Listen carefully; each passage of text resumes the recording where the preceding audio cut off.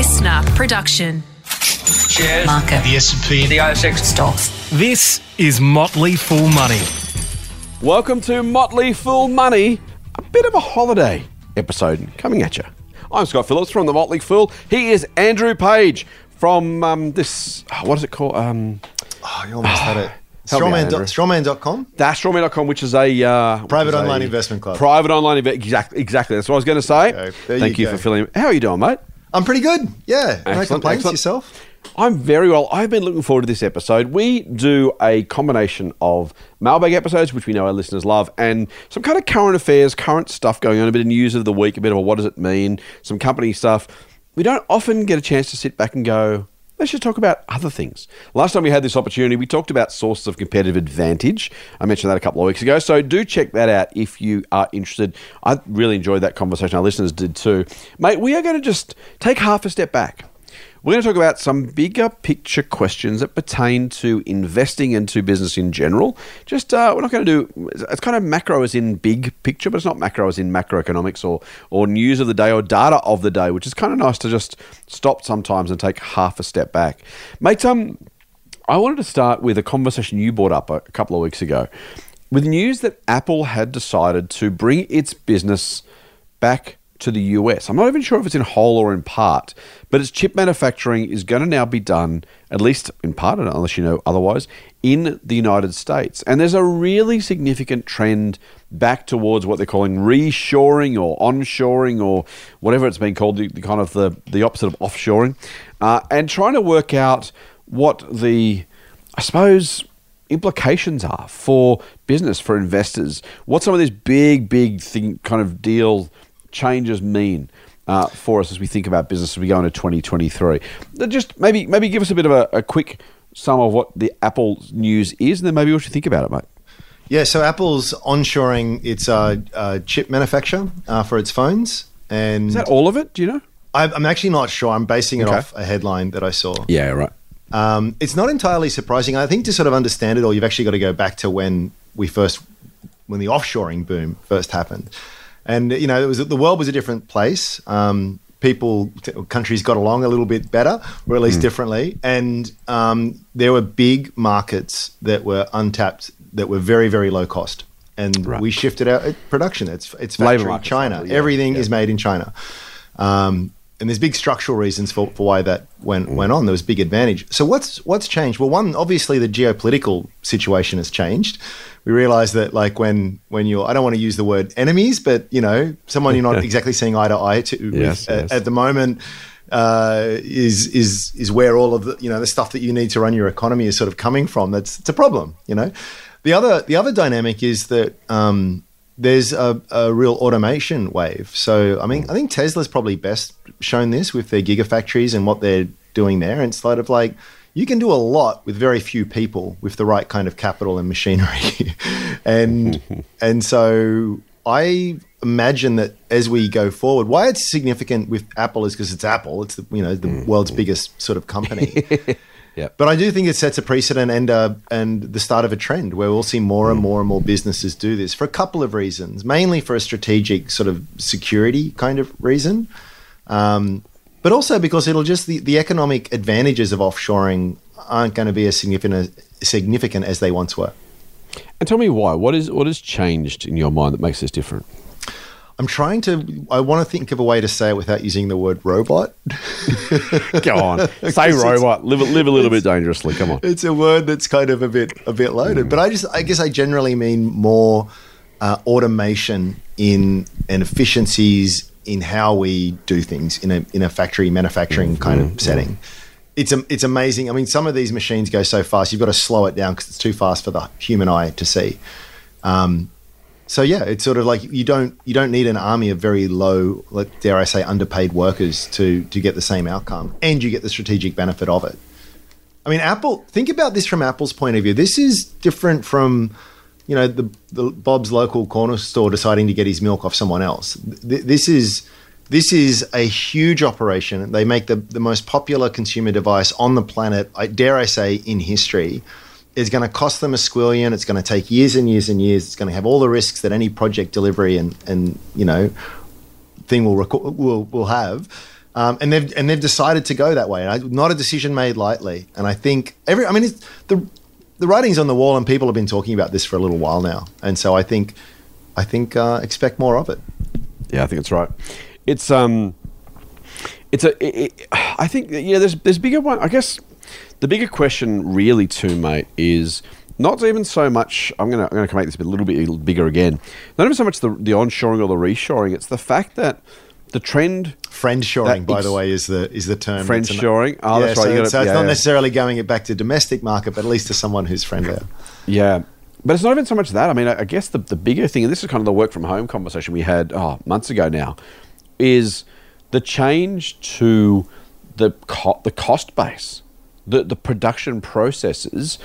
You're right. Robots, quotes, have been around forever. The original production line at Henry Ford's place became an almost, largely automated production line these days. That trend is not new, and it's been continuing to roll out. But to your point, when you can, I'll just keep saying robots because you brought it up. But when the robots can do the work, it doesn't matter where the factory is. I mean, yeah, there's rent at some level and maybe the cost of energy, but at some point, so I guess my point is it's the change in manufacturing methods and what it means for not just where we do stuff, but actually what we do. I mean, that whole idea, you can take, you can kind of excise the last 50 years and say, right, when things start today, how are they going to be done? What does it mean for the labour force? What does it mean for the companies that we own? What does it mean for the way we invest? Who's going to win and lose from that? I think there are some really big questions that come from this sort of stuff. I mean, there's no need, it's almost, I'll use China a different example. Actually, I'll use Africa. Africa has gone from no telecommunications straight to mobile. They haven't bothered implementing cable or PC because the affordable devices, the way we're moving, they're moving. They go straight from nothing to mobile. India doing something similar in a lot of the regional areas and rural areas of India, kind of skipping whole areas. These days when you start to make something, it's not a question of where can I find the workers to do it cheapest. It's which robots should I choose? I think that's got a really, really massive impact. We mentioned Fast Brick Robotics a couple of weeks ago. I'm talking about Brickworks. It really does change how we do what we do. It's huge. Look, right? it's easy to sort of sound hyperbolic with some of this stuff, and I'll admit I do get carried away with technology and its potential, but we're not.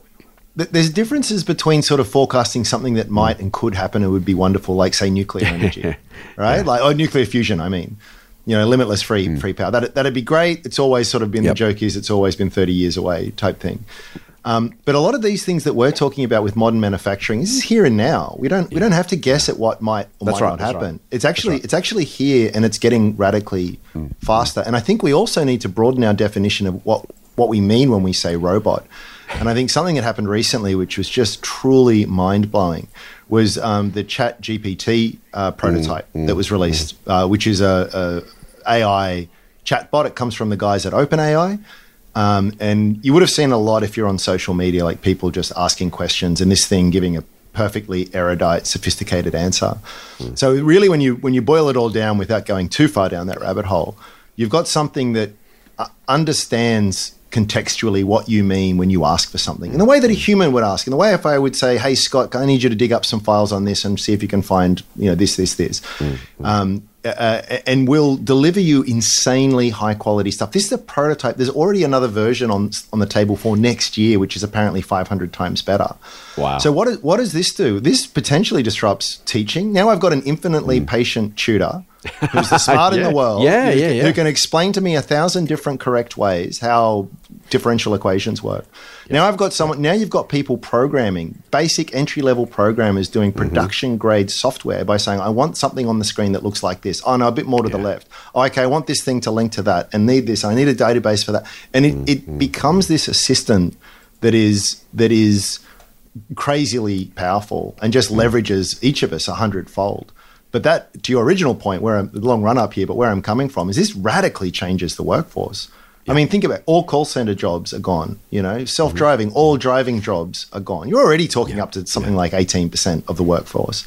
Then you've got, it's just anything that is we used to think that like the machines will do all sort of like the mechanical kind of stuff. Now they're doing all the thinking kind of stuff. Yes, exactly. And not like, oh, isn't that cute? It's come up with some interesting answers. Like, no, insanely good answers that are rapidly iterating on themselves and getting better and better and better. And yeah, anyway, just it kind of blows my mind. So I and Howard Marks made this point actually, and we talked about it at the time. I think it was almost a year ago now, but he had a memo out which was talking about the pace of change in markets and investing and in underlying technology has always sort of been there, but it's really that pace has accelerated. It's really J-curving. So it's sort of like, yeah, there was some definitely massive technological progress, you know, from 1900 to 1920, but the leaps that we're making these days on a decade-long basis, I mean, it's getting almost impossible to predict what's going to happen in 3 to 5 years' time because this stuff's moving so fast. And so imagine with, we'll just take the Motley Fool, for example, right? Let's say all of a sudden spin up 1,000 of these bots and write me an article on a company that you think is really good. Yeah. And I don't want to, I'm not trying to downplay our industry or what we do, but I dare say it gets to a point where it's like, does it actually insanely well? Especially if you can say, well, it's $1 a year, right? And so you've got these massively deflationary aspects on it as well.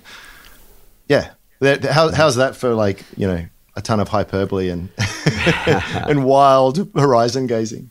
No, but it's true, right? I think that's, you know, there are some really challenging there are some really challenging issues to actually deal with as a result of that for investors, for business people, the whole lot of how we do what we do. It matters because think about the companies that will potentially win and lose as a result. Think about the jobs we could be doing or not doing as a result. You know, at a societal level, you know, we've talked before about the 4-hour work week, right? How many jobs are left? I mean, what can't be done by a computer? The number of those things starts to reduce really, really meaningfully and really quickly. And you start to ask about, okay, what does that mean? Yeah. So I think that's a really challenging thing for all of us. As an investor, mate, do you allow for that? Have you allowed for that? Do you start to think about that? Do you increasingly think about that? What does it mean? Yeah, you can't not think about it, right? Because it's going to touch everything. And I'll stress that this is probably something that, you know, it'll play... In a historical perspective, it'll play out in the blink of an eye. From living through it perspective, it'll feel like it's sort of, you know... Yeah, right. There is a profound difference there. But yeah, I definitely try to think about, with this company, is it the disruptor or potentially the disruptee? Is this the one that's going to be leapfrogged with some of this stuff? And as I make the point, it's just getting harder and harder and harder. What's been really fascinating about this stuff, and ChatGPT is a good example, is so much of this stuff is not open source purely, but sort of the technology is widely available. And so I know when we first at Strawman started talking to a bunch of small cap tech companies, they'd often use the word machine learning and artificial intelligence with what they were doing. You know, it might be some back office enterprise software or whatever it is. And you kind of think, honestly, you know, I think you're great. And I'm sure you've got some really smart developers, but you're competing against Silicon Valley and Google and the rest of it. I mean, what breakthroughs are you really using in AI? And I call BS on the AI capability of your software. Until I realized by speaking to them, is actually, no, we're not doing anything with the AI except pointing it at the problem. And that's what's so super powerful about this kind of stuff, is it's just a platform to leverage that you can do in the same way that a banana importer and a manufacturer of tea towels can all use email, right? It's just it's that wide, it's that widespread kind of thing. Yes. I don't know what I'm saying, man, but it's every now and again a technology comes along, and this one was a bit of a sleeper, I think. And you just kind of think it's beyond all of like, oh, that's cool to know. How is everyone in the world not having a super smart, articulate AI that knows you, anticipates you? I think probably the best fictional analog here to use here is Her. I don't know if you've seen. Yes, great movie. Great movie, right? And such a good movie. I think it kind of gets it right in that aspect, whether or not they become self-aware and other things happen. Right.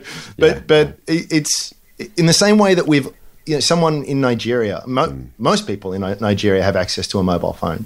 You know, it's very, very accessible. So, and it itself it's not just the technology, but it's the technology that it now enables us to leverage. In the same way that they use the OpenAI constructs and stuff, when what they figured out with AlphaGo to develop AlphaFold, which now cracked probably the biggest problem in biochemistry that ever was. It can just anticipate and predict the correct folding of any amino chain. I don't want to get off the rails here, but that is an insanely hard thing to do.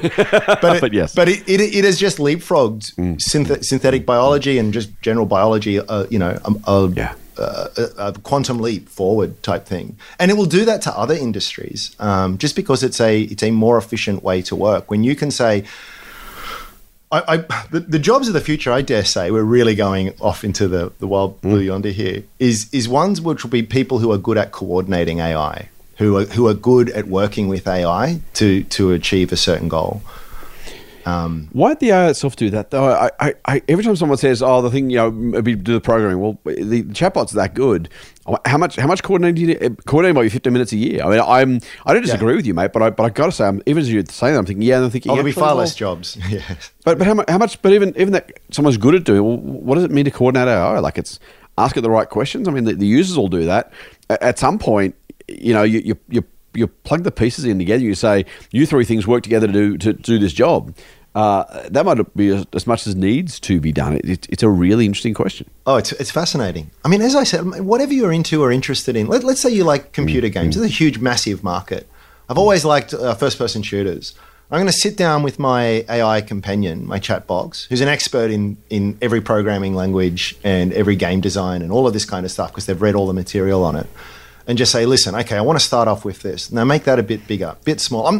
Things that would normally take a coder to really figure out and layer. It's the amount of work. Like a tier one game has 100 people work on it for a year. Like these are big projects. Yeah. And when you can get a computer to put that together and just understand contextually in just normal language, not like, so there's sort of like, there's machine language, there's basic DOS, then there's programming languages that sit on top of it. I'm getting beyond what I understand here, but everything that we do with software is in layers, and this effectively adds another layer on top of that, but one that just opens up the miracle of coding and developing and software programming to anyone, whereas before it was just sort of open to people who knew how to speak the language of C++ or whatever it would happen to be. It's just a game changer, and I definitely think it's one of those things. I think that when you say what's the future look like, it's probably no one's going to guess exactly what it looks like. It'll just be very different. I'm sure something about investing, mate. I mean, on one hand, I almost want to say it's everything and nothing, right? Part of me is thinking, what do you do? The other part of me is like, maybe just nothing because it's too hard, and then I'm not sure if that's a cop-out or not. Like, what do you change? Even to your point about the disruptor or the disruptee, at some point, how long does disruption even last? I mean, you can probably disrupt the disruptor quickly too. Trying to find we spoke things are moving at a faster pace. Well, that's what I'm thinking. So, what's long-term investing in that environment? I mean, it really does. Even the idea of allocating capital in that world becomes a really challenging feature, because a business would normally build on and then maintain a competitive advantage for years leading on to decades. What is long-term investing if computerization happens so quickly? What if you think or you see now, even if you are the disruptor, how long can that remain the case before someone else disrupts you? I think normal business dynamics will still hold true. It'll be the pace of change within that. So there'll be natural shelling points that just like network dominant entities appear and probably sustain a little bit. Right. And maybe the rates of return on that as investor aren't fantastic. Yeah. But this is the other thing to note. There is always opportunity and change, and there will be. I mean, 20 years ago, some of the biggest companies in the world didn't exist, right? Yeah. And I suspect in the next 20, when we're talking and doing this podcast in 2042, the top 5 stocks on the NASDAQ may not have even been, you wouldn't even recognize them. Yeah. So, it's hard. It's hard. Yeah, I'm here for it. I'm keen to see which way it all goes. Oh, I am too, but part of me is thinking, it just feels very hard. We shall see. Mate, let's move on if we can to a very, very different topic. I wanted to discuss. We are, as investors, we talked about fund managers a little while ago, and we talked about the idea of a fund manager having to kind of placate their investors as well as try and invest well. And those things are often not only difficult or different, they're often completely at odds with each other. The time you want more money thrown at you is when you have a situation where market's cheap and you have a great opportunity to use that money. Now, either the fund may have done poorly because it's just not, it's acyclical, it's high conviction, as we said the other day, or it's just a case of when the markets are low, everybody's just pessimistic about investing. No one's saying, hey, can you please invest my money? They're all saying, I'm not giving you my money, the markets are down. So, when the best opportunities exist can often be at the same time or similar time as when it's hardest to find money.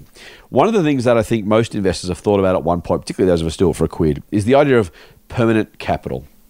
What if they couldn't take the money away? And now, if you think about someone like a Berkshire Hathaway that kind of invests its own capital. Now it's got insurance floats, so it's not just its own capital. Soul Patts. I think about those investment conglomerates of sorts. Even I guess the listed investment companies, though, they tend to be kind of closet indexes or ETFs. It's not quite the same story. But I kind of have every now and again thought about what would I do if I had permanent capital? If I had a business or a source of money that I knew couldn't be taken off me, that I could invest for seriously long periods of time, that I could compound effectively forever.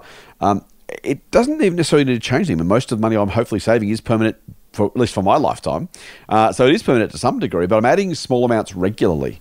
And it's just one of those, every fund manager wants permanent capital. We've seen a lot of funds move into the ETF space, in part because once the ETF exists, not index ETF, but a general one, these units don't go away. They can only be bought and sold to somebody else, which is perfect if you're a fund manager, right? It's like, give me the money, but you can't take it ever back. You can sell it to someone else, but the money I've got doesn't change. The money I've got in my fund stays the same. How do you think about permanent capital? What observations does that kind of raise for you that impact or don't impact the way you invest? I said on a recent pod that I think my and other private investors' greatest edge is a capacity to look a little further ahead than most people. And you need patient capital, if not permanent capital, to do that kind of stuff. So yeah, I think about it, but it's sort of like in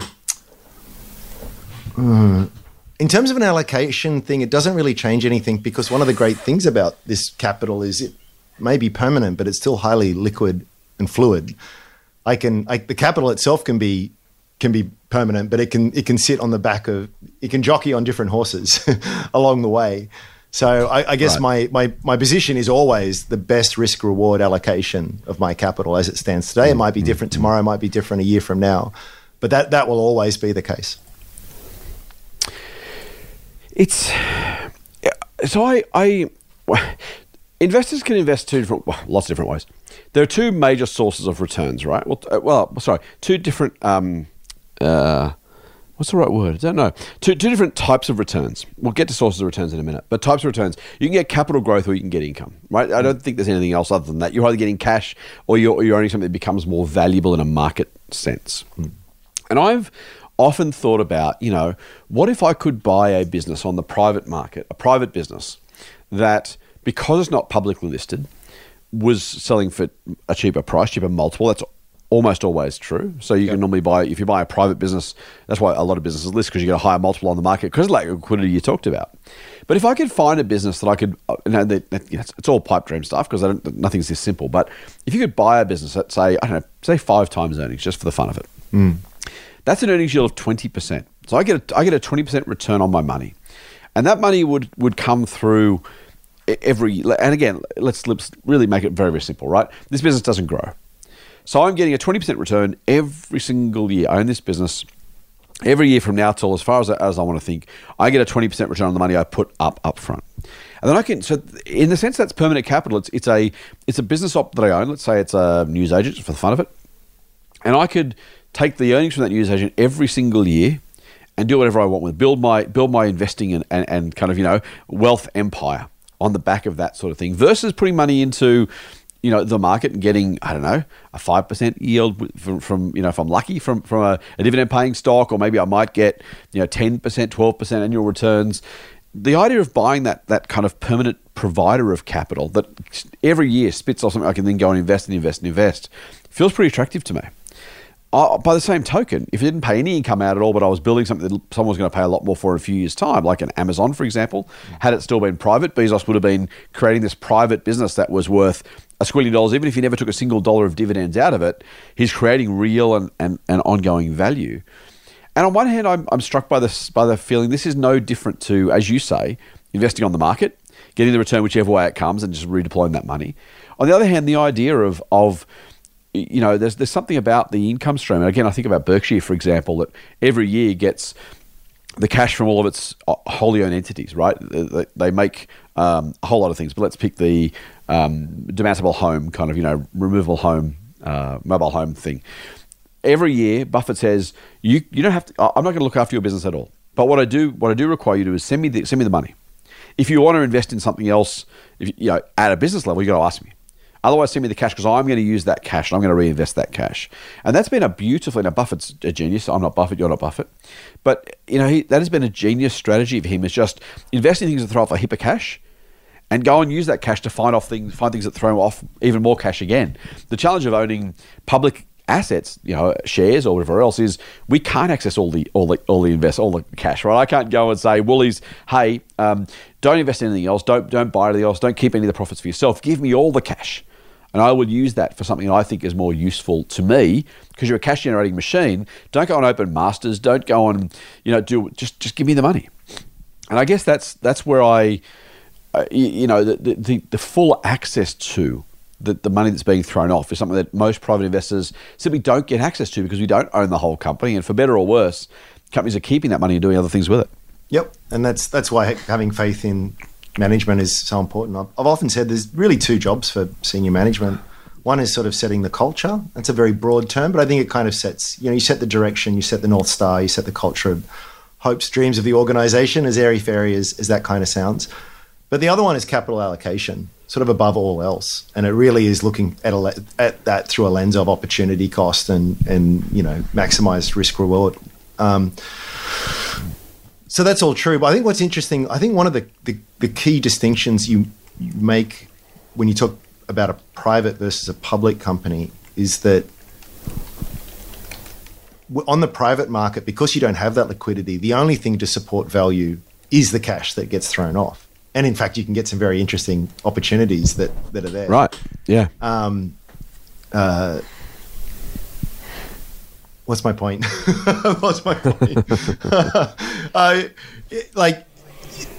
You're not reliant on a market to realize value, I think is the point I'm trying to make. Yes.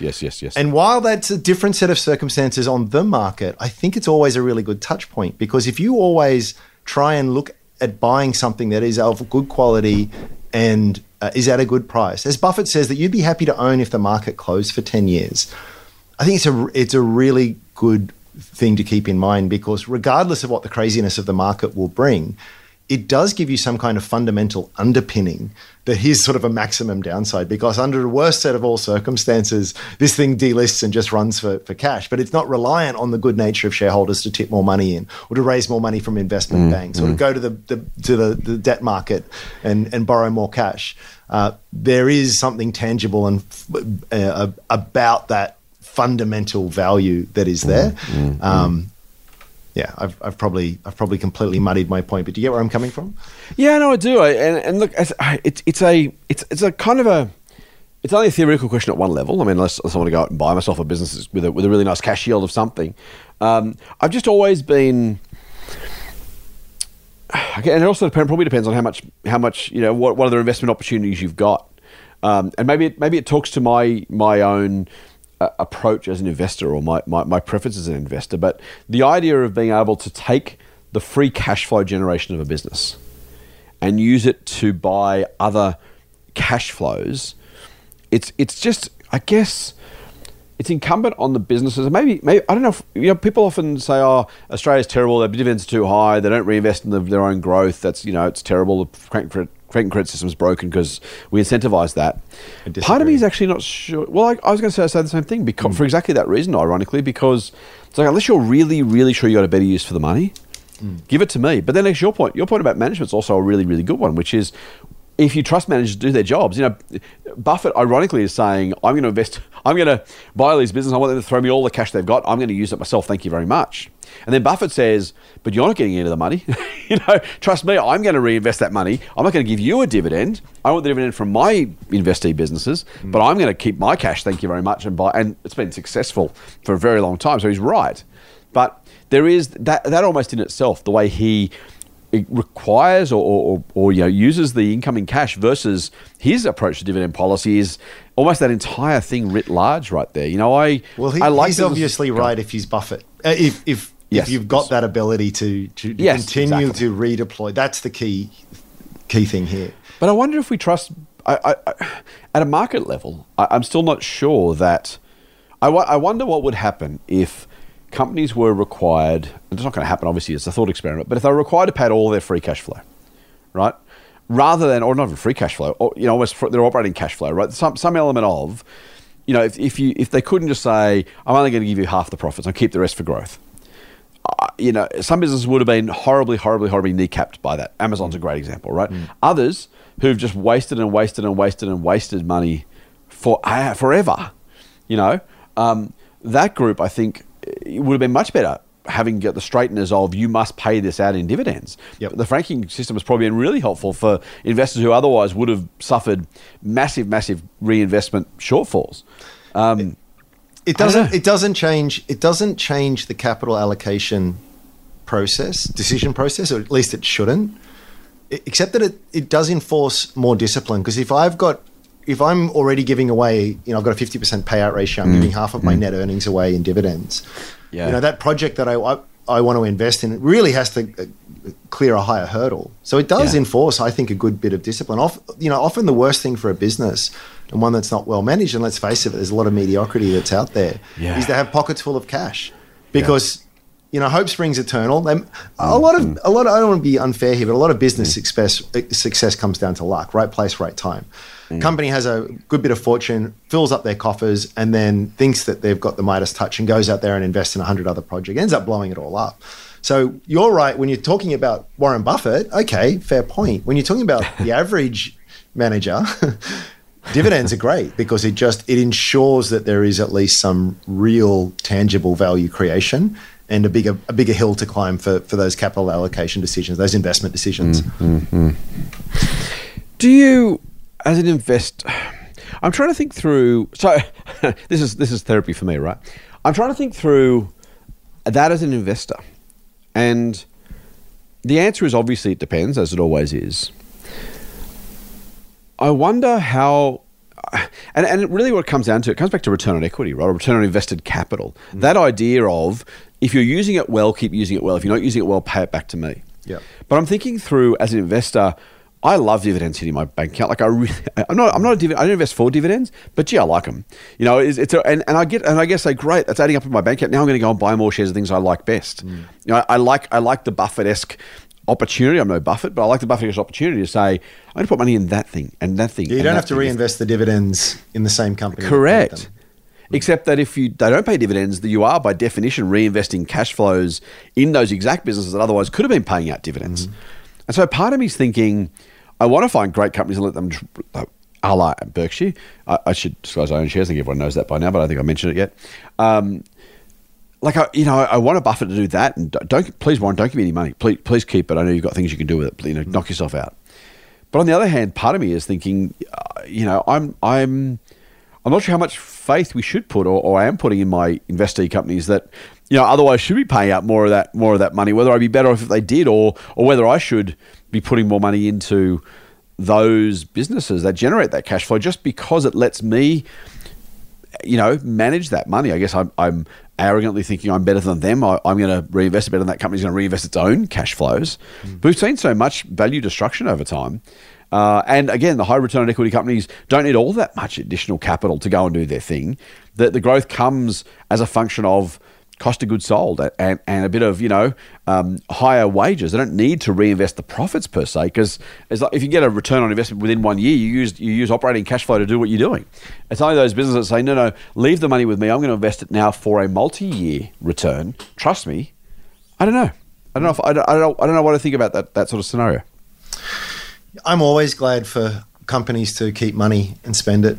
The massive proviso there being that they're good capital allocators. But that is all the value. That is how all of the value is created, right? And that's where you get some really interesting opportunities on the ASX, where companies who have spent a lot of capital expenditure, capex as it's called, on new plant and equipment, new machinery, new operations, new sales teams, new geographic location, whatever it is. And obviously all that expense just dampens things because, it hasn't had a chance to do anything yet. You got to put all that together. And sometimes these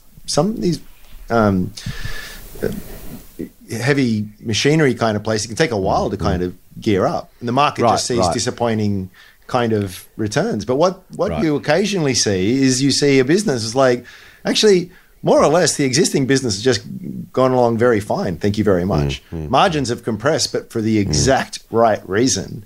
And now that spring is loaded and is about to pounce as those new operations start seeing throughput. And all of a sudden, where'd all this extra money came from? And it's like, it's the overnight success that was 10 years in the making kind of thing. And I, as a shareholder, am more than happy for you to keep your money if you're able to deliver those very positive outcomes. Because that again, is where all of the value is created.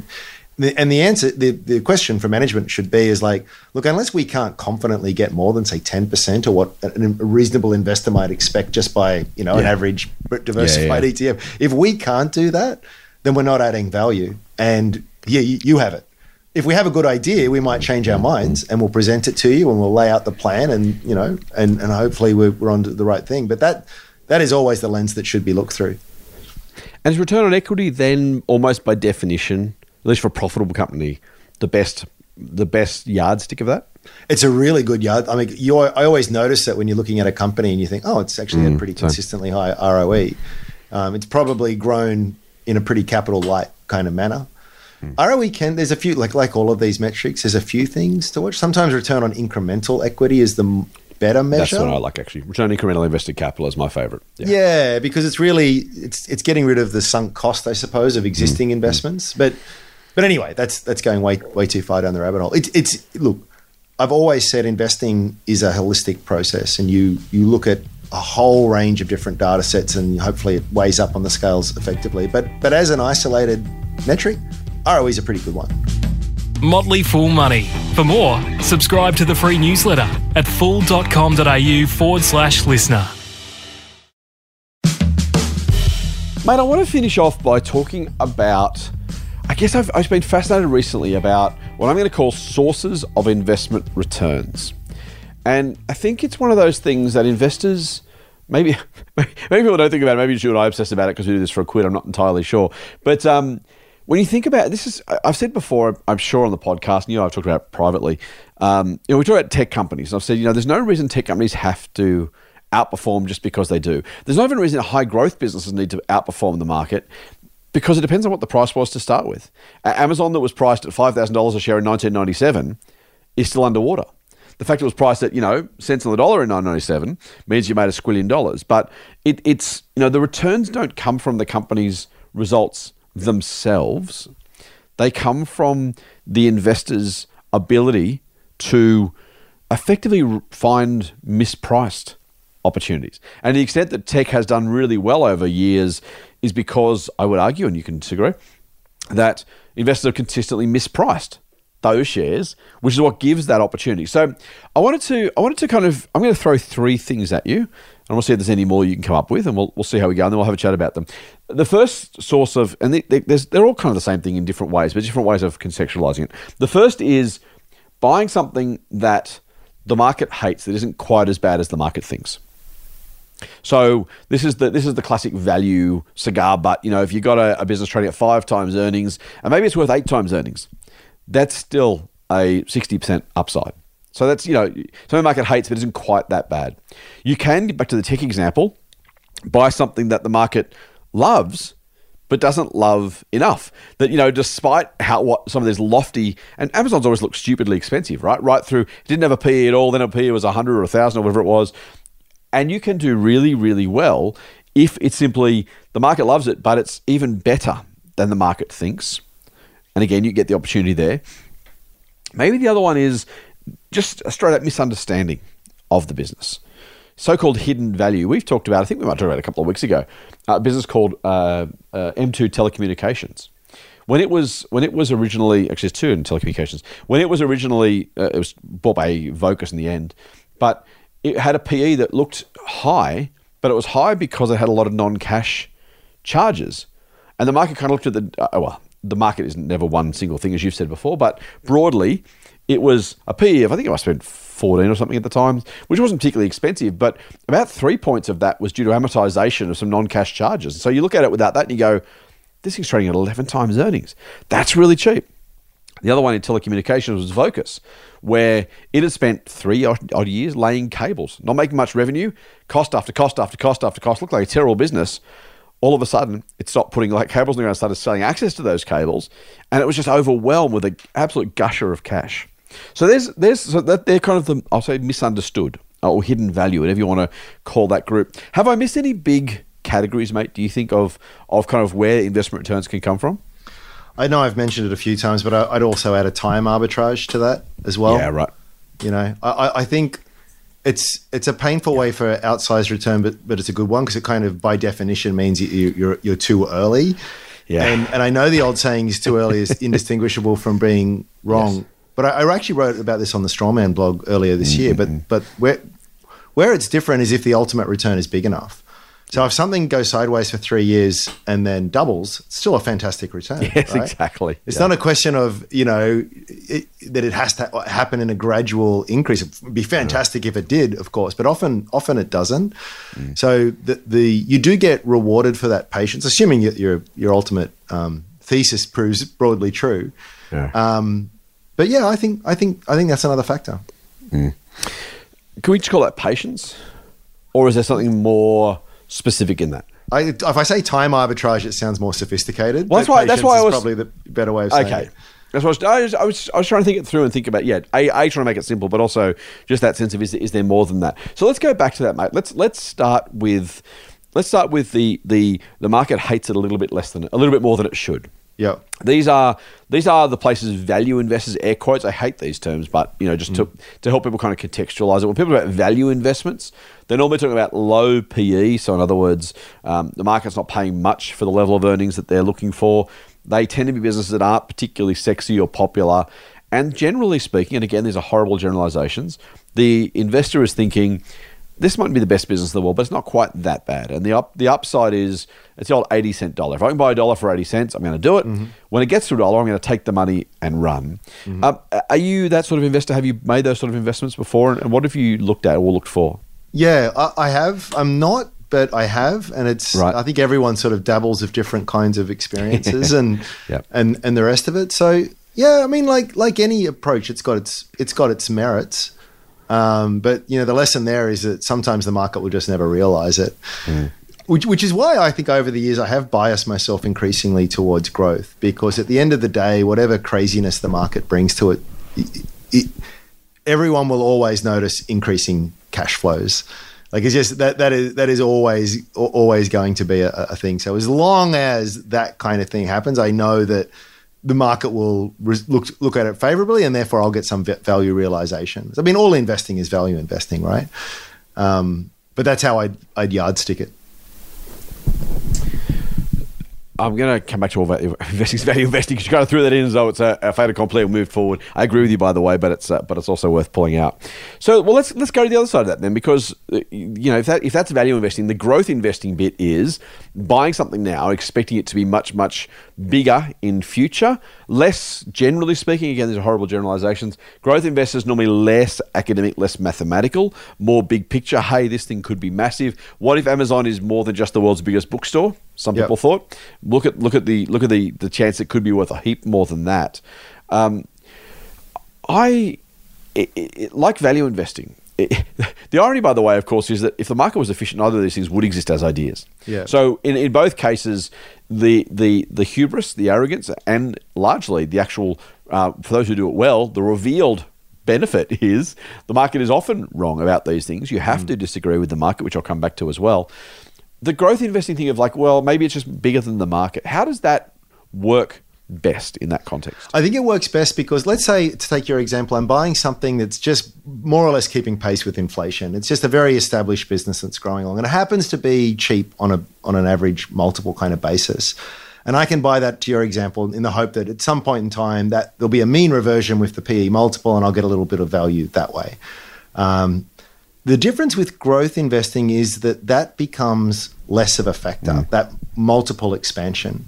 Right. In fact, you can actually get, in fact, this is what normally happens, is you get companies that are on ostensibly very high multiples and come way back, but the growth has been spectacular. And it's just because it's come off a low base. It's probably been a company that's been burning cash, that passes break even, that starts to scale effectively where the profits are growing faster than the revenues.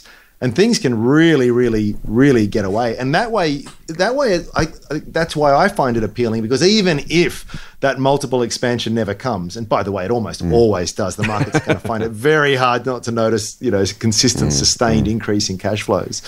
It's just the way to go. As far as I'm not going to.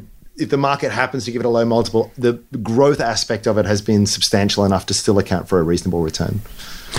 Except that neither should exist, as I said. Neither the value or the growth opportunity should be there. I tell you why. I tell you why. Because I missed your point. I think even when people give credit to particularly early stage growth companies, it's very hard mentally for us to give it the proper credit. Now, again, these are going to be the exceptions that prove the rule.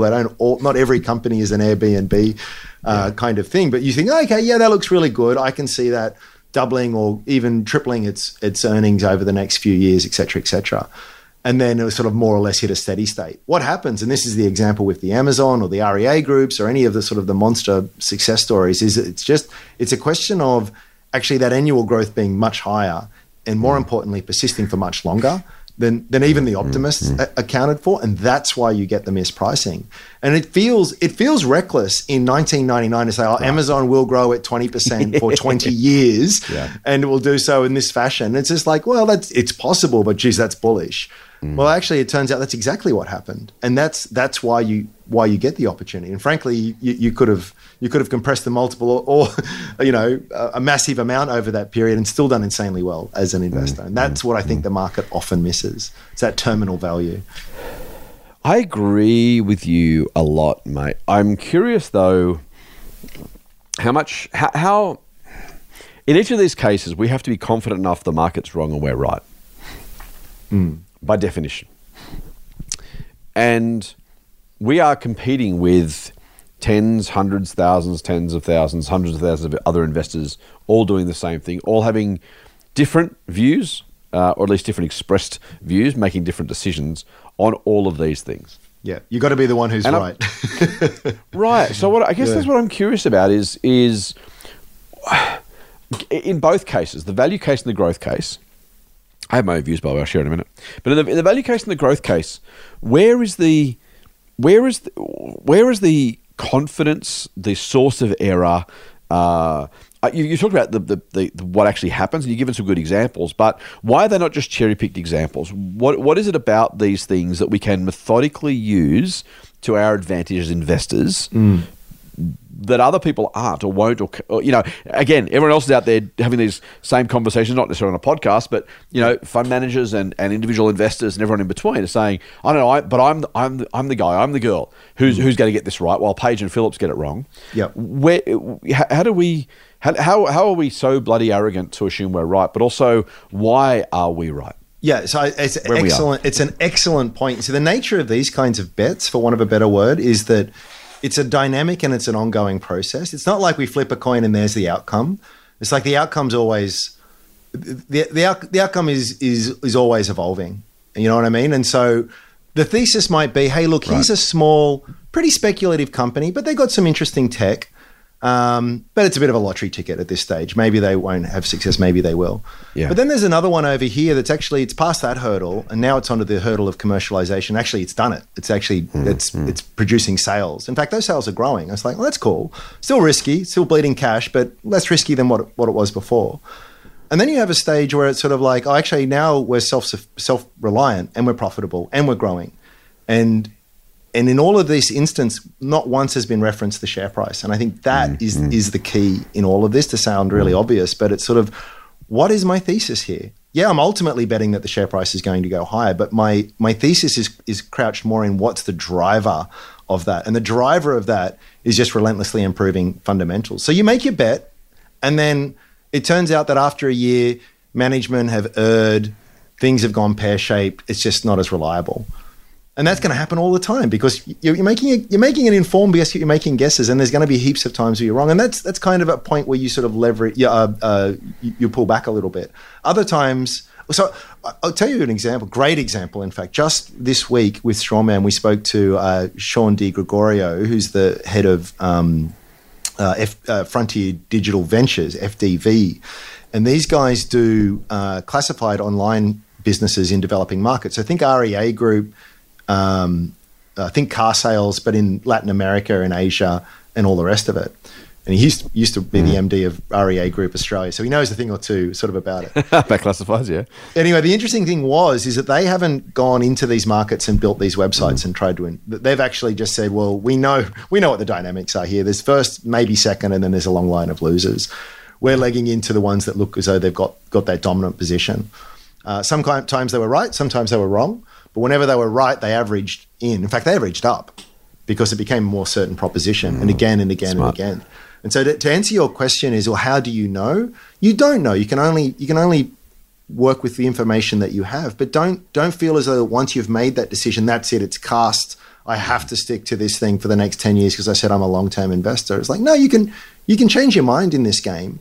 But the point is that everything I've been talking about, not once have I referenced the share price. You know, it's sort of like my bet was that this company was improving. It is improving. And in fact, if the market hasn't noticed that, fantastic. I'm going to buy some more of that.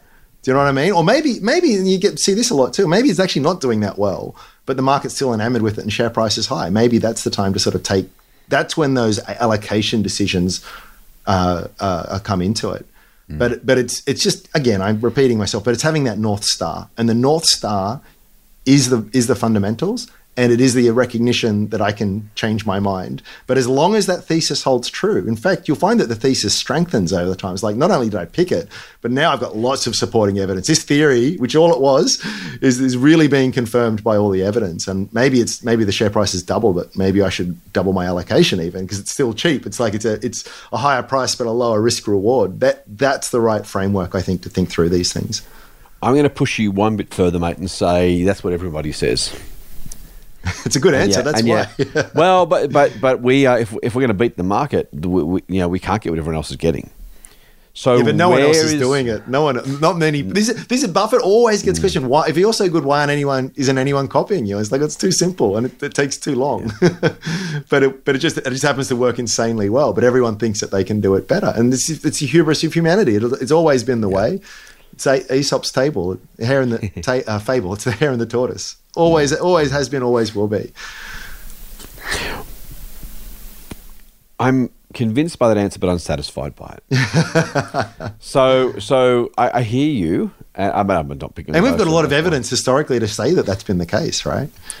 Well, that's kind of what my question, right? Is everyone wants to be the next Warren Buffett, and why am I? I'll include myself in your illustrious company, but why are we better than the other guy? No one's actually saying, you know what, I'm going to invest kind of badly and ordinarily I don't really care much. I'm just going to pick some stocks and who cares? I'm going to play golf. Everyone's trying to put together, even the fund managers, as much as we give them grief, and we spoke the other day about them being both, having a tough job, but also the finance industry as a whole taking too much money out of people's pockets. No one goes to work in the funds industry and says, who cares? They're all trying to find the stock that's going to make them look good and get them a promotion, all that kind of stuff. And if everyone's trying to do that, then no one's deliberately saying, I'm just going to mail it in or I'm going to do some sort of subpar job. What do you think I'll make it about you for a second. Why are you better in your stock picking than the other guy? Oh, it's such a great question. And the truth is not in like most circumstances. You know, I'm probably being generous to myself in admitting that there's hopefully at least a few though. But I think that's the first part of an investor is sort of saying, where do I have an edge? If I, it's again, quoting Buffett again, but if you don't know who the patsy at the table is, it's you. Yeah. And so I think you have to adopt an approach that's basically just content with the average. And that shouldn't be anything to sneeze at, by the way. That's an incredible, just participating. You get staff just for turning up in this game, right? And just mailing it in and doing the indexing kind of stuff. You're going to be just fine. But if you do have the arrogance to think that you can do better, you want to be damn sure that you're in an area where you feel you have an edge. And so to answer your question more directly is that I think that's why I've spoken about this before. That's why I've always had the appeal towards ASX small cap companies. Yeah. I'm not competing against the big research houses and brokers and fund managers. It's too illiquid for these guys to touch. Competing with people on hot copper is what and look, that makes me sound, I'm so much better than them. But it's not, well, I don't have to be this is the other thing with investing. I don't have to be the best.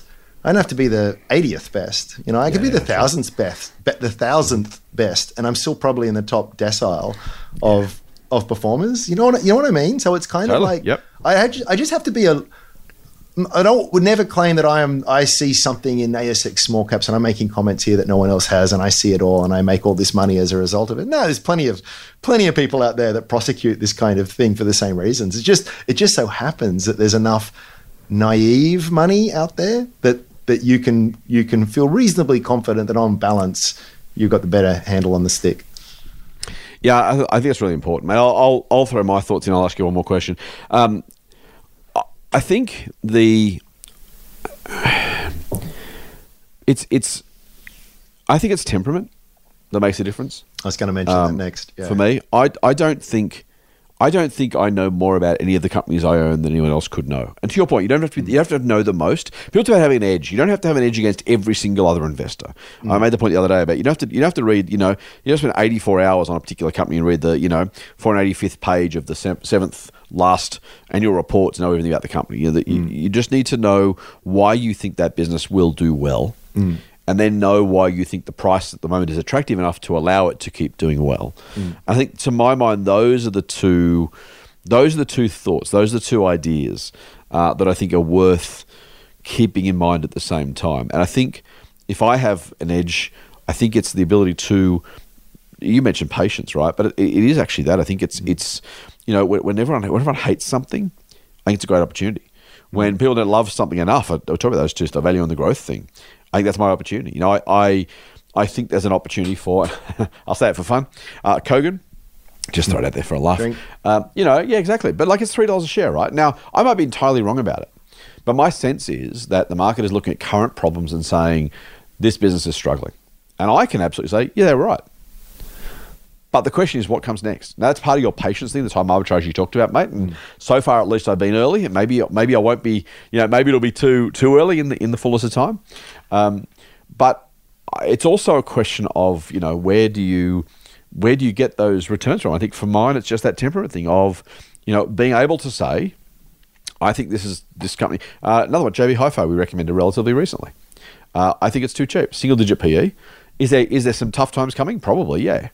In 5 years' time, I'll look back and go, but still, JB was at single digit. How cheap was it? It allowed for that and more, and yet it still recovered. So that idea of the fullness of time, the long-term thing you talked about, both in terms of the investment horizon and the ability to be patient enough to let it happen, to my mind, are two particular ones. Mate, last one I want to ask you about is the special situations, the hidden value, the whatever. I don't even know if I have an answer for this one. I guess I just want to raise it as a. Actually, I'll give you my thoughts and you can jump in. I think for investors, this takes a bit of extra time.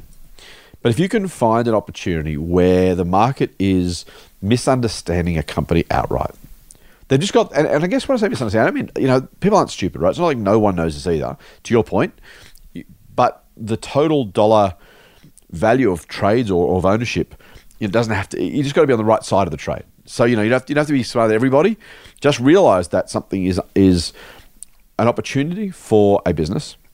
for an investment that maybe the rest of the market hasn't yet priced in. So not no one knows, just it's not priced in. And I mentioned M2 and I mentioned Vocus. They're probably two that most obviously come to mind. But there are areas where the market just doesn't quite get it.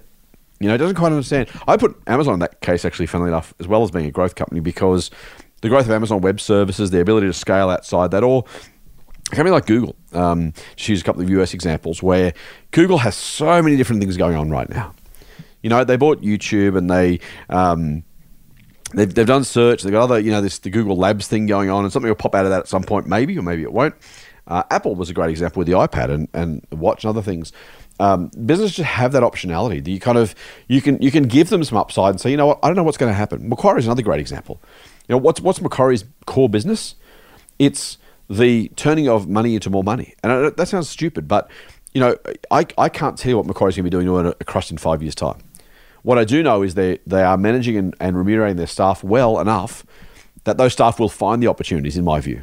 I don't own those shares, by the way. So there's that kind of stuff where you don't. It's just kind of realizing there's more there than meets the eye. That something, again, Vocus laying cable and making money for them eventually, or a business that another one maybe is one that goes from loss to profit. A loss-making business is missing off people's radar because it's losing money. All of a sudden, you just get that little bit of operating leverage, and now it's making a bit of profit. Then it's making a lot of profit because if you're on a relatively low net margin, a little bit extra sales means a lot of extra bottom line profit. There are just those things where a cursory glance, I don't mean cursory in a critical way, but where the market's looking at just the basics, show me the sales, show me the profit, show me the growth. Okay, that's all I can see. Digging a little bit deeper, there's some value there. That's where all the value is. It's. I mean, there's two parts to that. There's being right, but that's useless to you if no one eventually sees that you're right. Yeah, true. Yeah. In that case, you're kind of wrong. So yeah, it's about trying to recognize what will eventually become obvious. Because by the time it's obvious, it's too late. And I think a lot of the time people give some credit to a lot of people in the market. They see these things out there, but then they try and get a little bit too clever. Well, I'll just wait until the market reacts and, I'll do this and I'll do that. And it's just like one of the interesting features of any good share price performance or asset performance is that I'm going to muck up the exact stats, but something like, 80% of the gains happen on 20% of the days. Yeah, right. So whenever you're out of the market, you miss. Yeah. You only have to miss a small number of days to miss a very significant part of the upside. Right. So I think people try and play games like that. Where my approach is, I'm happy to buy if it turns out to be too early. I have to wait for a while, or it drops 20% after I buy it, which is usually the way. But by the way, some of my best investments have all in that camp. Just did nothing for ages, went down. But that's if you're seeing things correctly, and again, all of the markers or milestones along the road are just sort of being checked off. It's like, it's a good thing. You will eventually see that recognized. Last point for just me, earlier mate, than everyone else. Yeah, last point for me, I suppose, is just a reminder. We say this all the time, but it's a portfolio game, and you've kind of alluded to that already in some of your answers through this conversation. That's so important. No, Buffett's bought businesses that have gone broke.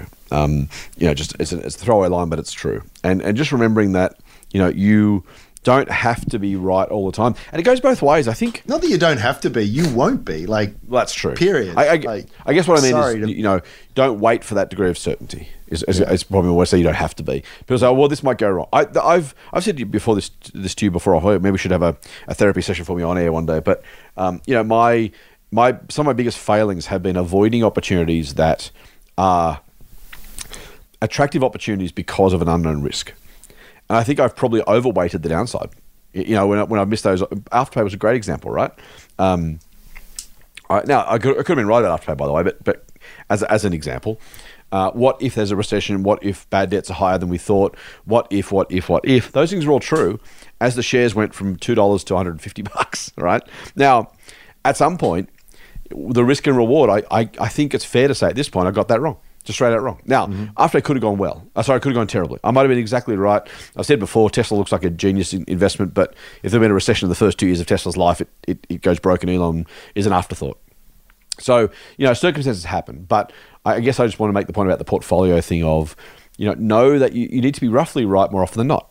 And that sounds like a really vague statement, except that's exactly what investing is. Yeah, it's probabilistic. Roughly right. Yeah, exactly. It's And so you don't have probabilistic. to be right all the time, but know what you're doing and know why you're doing it, and make sure you do it enough times to let those odds play out. Yeah, I would also add it's not the crime, it's the cover up that does the damage Yes, to you here. So it's like, Yeah. you're gonna end up investing money in companies that don't perform that well.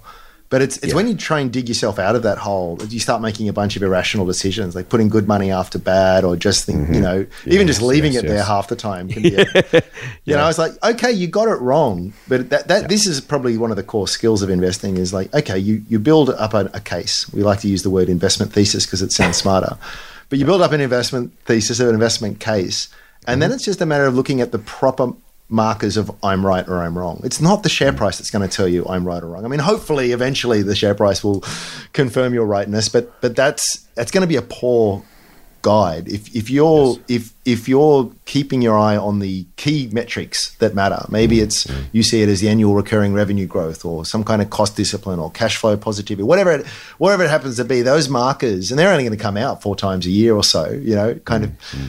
At best, and as long as you do that, I think you can stay on the straight and narrow. Perfect. Love it. Mate, I'm going to ask you a very big favour. Will you come back on Christmas Day and do a Mailbag episode with me? I think I already have.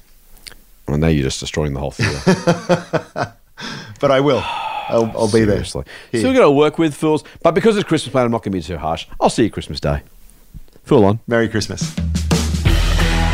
The Motley Fool and people appearing in this program may have positions in the companies mentioned. General advice only. Please speak to your financial professional to understand how it may pertain to your situation. Subscribe to the free newsletter at fool.com.au/listener. The Motley Fool operates under Financial Services Licence 400691.